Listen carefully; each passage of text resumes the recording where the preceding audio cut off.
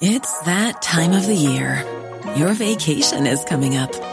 You can already hear the beach waves, feel the warm breeze, relax, and think about work. You really, really want it all to work out while you're away.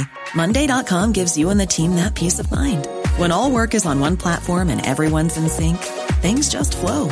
Wherever you are, tap the banner to go to Monday.com.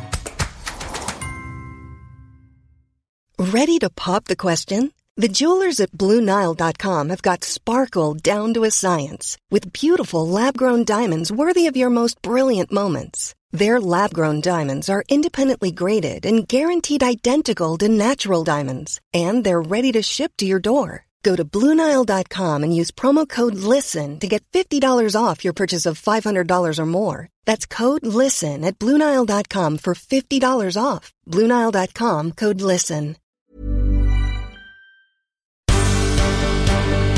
The Michael Reid Show podcast. Tune in weekdays from 9 on LMFM. To contact us, email now, michael@lmfm.ie.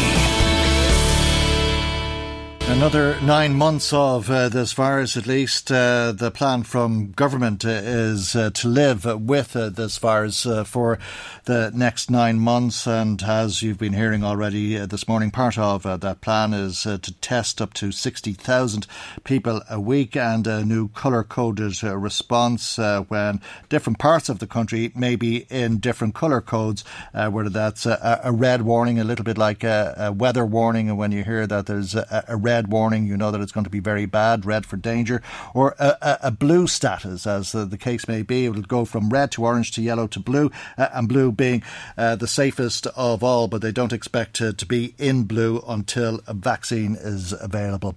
Let's talk about the virus and its progress once again with Dr. Ilona Duffy, who's a GP based in Monaghan and the medical director of NEDoc.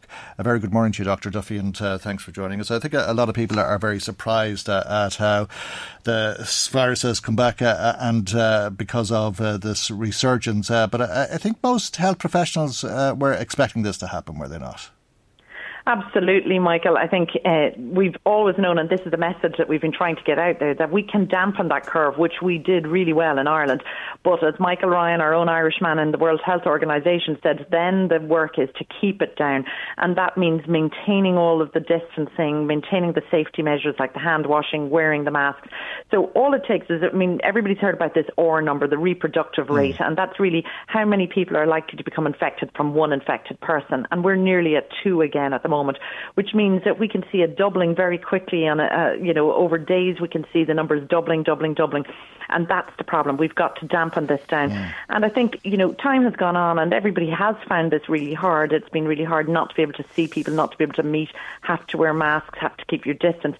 But we now see what happens when we maybe release things a wee bit, that we will definitely start seeing cases coming from abroad. We're seeing cases in workplaces. And this is the way it's going to be, because then we get community spread. All of those people who work in an environment where it is come home and infect their family members. So you can see how easy it is for it to spread.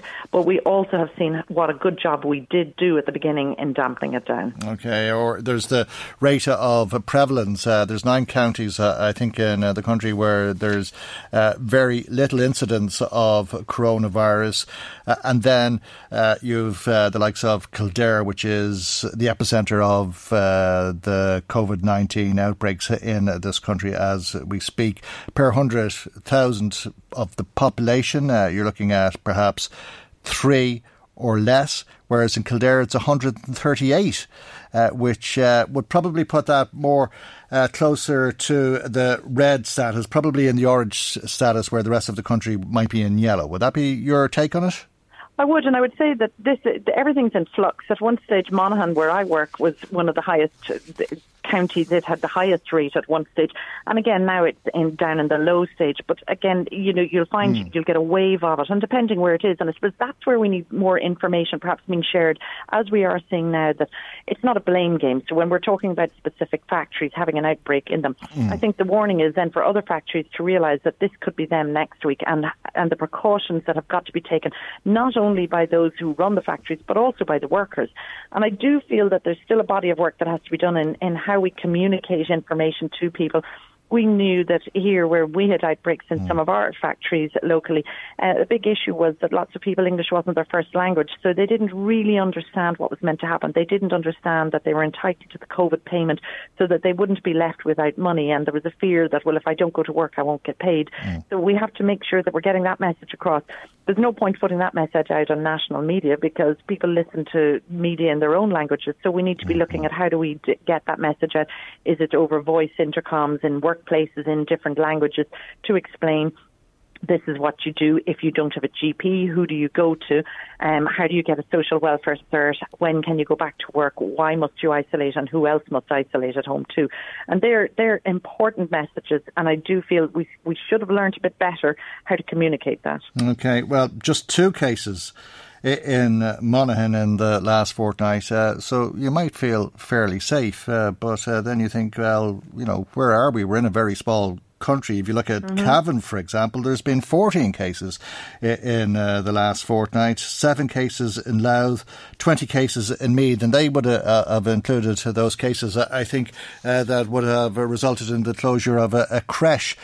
And that in itself has caused people to question what's happening as we go into the winter, with more children going into congregated settings, and of course the reopening of schools for that matter.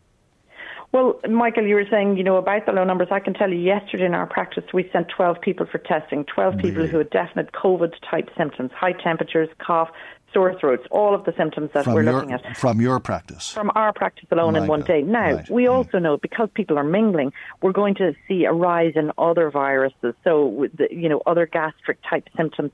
And I think the problem that we're seeing, though, at the moment is that quite a number of the people who rang in yesterday had symptoms for days, had symptoms since last week, because everybody maybe is kind of thinking, oh, well, this is the time of the year that we get a cold, this is the time of year my child always gets sick or I get sick, and they're kind of presuming that it's an ordinary virus. And that's where the danger is, because it may not be an ordinary virus. There's a high probability it is, but we won't know until we do the test. All viruses and all those presenting with viral symptoms must be tested, must have that swab, and must isolate until we can be sure that it's not COVID.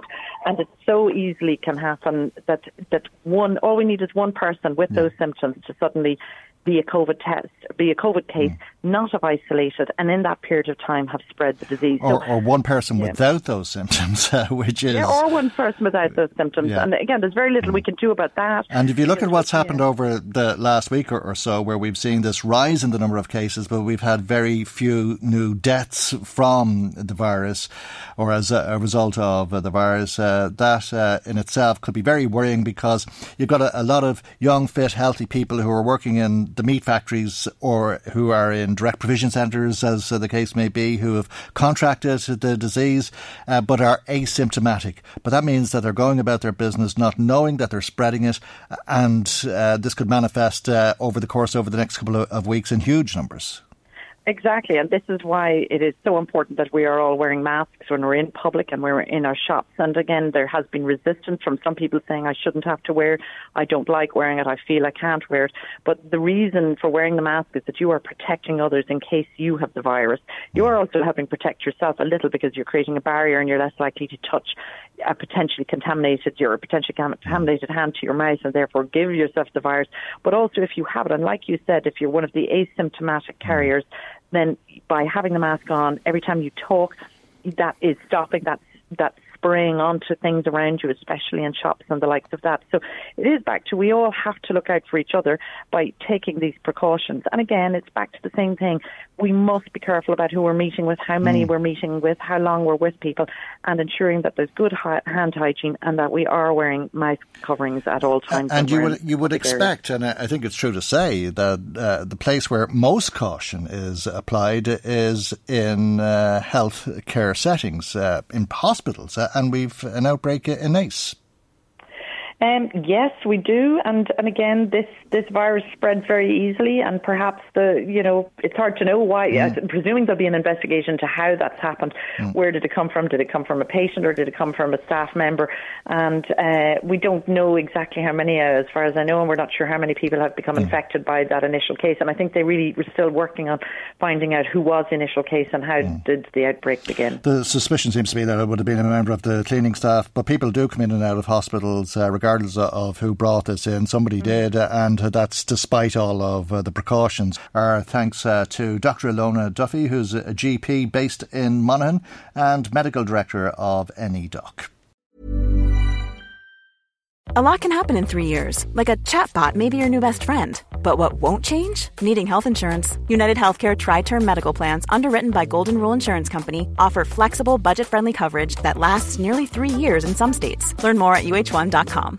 When you make decisions for your company, you look for the no-brainers. And if you have a lot of mailing to do, Stamps.com is the ultimate no-brainer. It streamlines your processes to make your business more efficient, which makes you less busy. Mail checks, invoices, legal documents, and everything you need to keep your business running with Stamps.com.